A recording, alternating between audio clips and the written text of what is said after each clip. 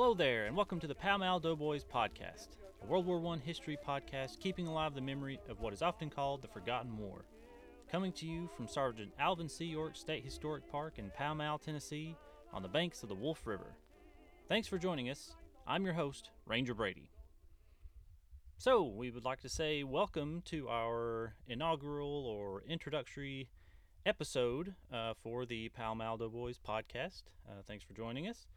We just wanted to take this time to sort of explain and tell you a little bit about the podcast and the format and what you can expect from it, as well as tell a little bit about who we are and why we are starting this podcast. So, first off, a little bit about the park. We are at Sergeant Alvin C. York State Historic Park, and it's located 9 miles north of Jamestown in Pall, Tennessee, and it pays tribute to Alvin York. And Alvin became well known at the end of World War I for his actions on October 8th, 1918, in the Meuse-Argonne that earned him the Congressional Medal of Honor, and then subsequently the Saturday Evening Post article that was written that recounted his events and more or less made him famous. The park itself includes a visitor center that is modeled after the York's General Store that he owned and operated. It's actually in the same building. And the biggest thing would be his 2-story house that he lived in after he came back and after it was built, which we'll cover all that later in some of our other episodes. There's also a grist mill that they owned and operated for a while, the York Bible School nearby, and other various picnic facilities right there on the banks of the Wolf River, like I said earlier. The York Farm was designated a National Historic Landmark in 1977. Just outside the park are the Wolf River Methodist Church, where he experienced his religious conversion, and the Wolf River Cemetery, which includes the burial site of Sergeant York and his wife, Miss Gracie. While these properties are not owned by the park, they are accessible as part of the driving tour or other means of getting there. And talking about Sergeant York, how most people know him is the movie that was made in the 1940s starring Gary Cooper, that retold his tale, and it really embedded him in the minds of many Americans, even still today. A lot of the people that we get that comes into the park, they talk about how they watched the movie growing up and how much of an impact it made on them, and they wanted to come, they usually say they want to come and pay tribute to him, and they want to come in and see the differences maybe between the movie and the actual things that happened, or just, see the place where he did live. And, of course, that movie is a very simplified version of the story, but, that was 1940s Hollywood. And again, we'll talk about that as well. That's a whole, that could be a whole series, and we might do that, talking about that.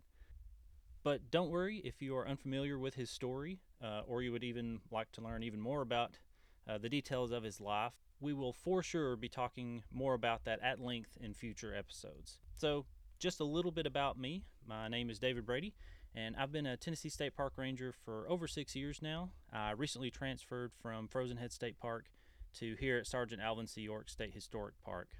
And I've always been, a big fan of history, a history buff, as people call themselves. And even in high school, I was part of, it was called the Legio Alude Quintus, which was just the 5th Legion.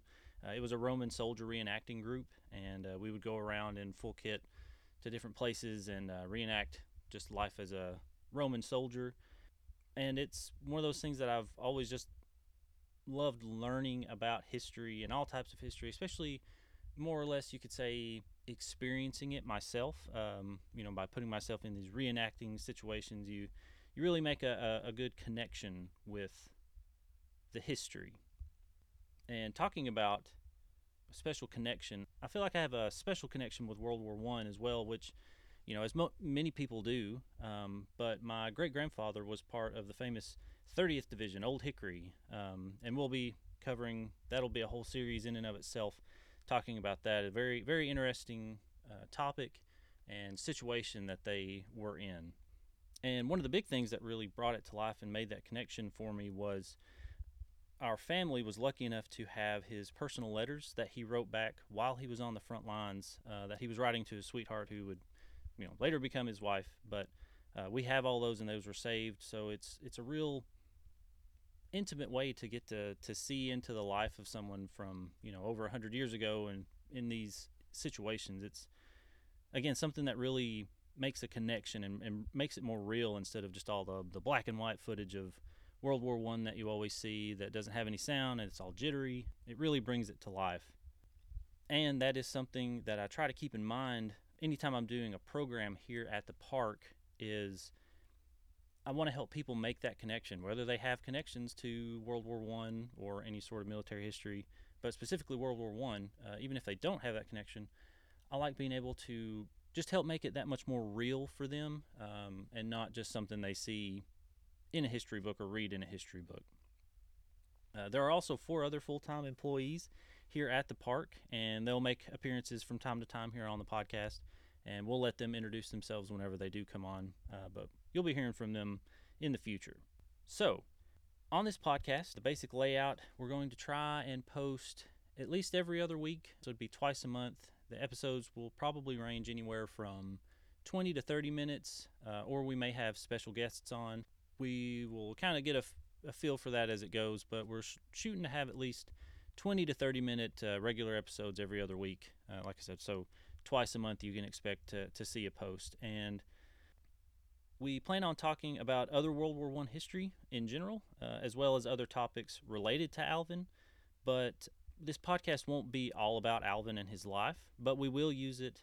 We'll use his life as a jumping off point to cover a wide range of topics, even a little bit outside of World War I, parts of history that he kind of, I guess you could say, rubbed elbows with, and that he had a little bit of experience with even outside of World War I and what he was really known for. So the first few episodes will be focused on Alvin and his story and his life, but as we progress, we will cover those other topics. So just to give you an idea of the list of topics that I have and that we have here, a few would be, how did World War I start, which not an easy subject to cover, but we'll break it down. Who was the Archduke Franz Ferdinand? What was trench warfare, and how and why did it start?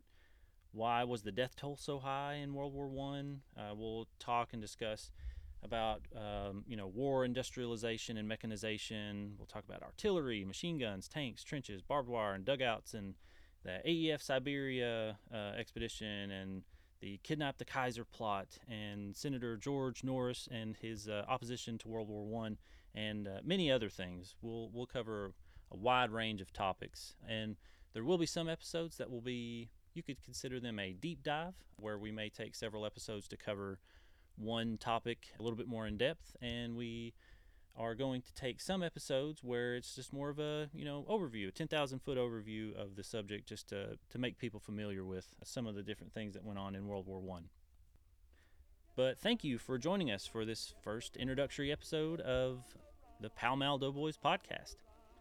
If you have any questions, comments, or topic suggestions, please email us at pallmalldoughboys@gmail.com. That's PALLMALLDOUGHBOYS. So that's pallmalldoughboys@gmail.com. Or you can check out our park Facebook page, the Sergeant Alvin C. York State Historic Park Facebook page, or our state website that we have for the park itself. And you'll be able to follow this link in the episode description, as long as I can make sure I get it to work. If you would like to donate to the park or find out more information about the park itself, and those donations go straight to the park, and it helps us purchase equipment to improve this show here, as well as purchasing programming resources for interpretation here at the park.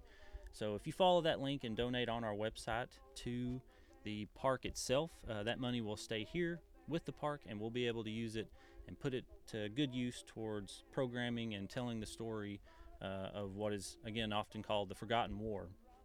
Please consider subscribing to the podcast here and leaving us a rating and review, and sharing us with your friends, which only costs a minute or two of your time. Doesn't cost you anything.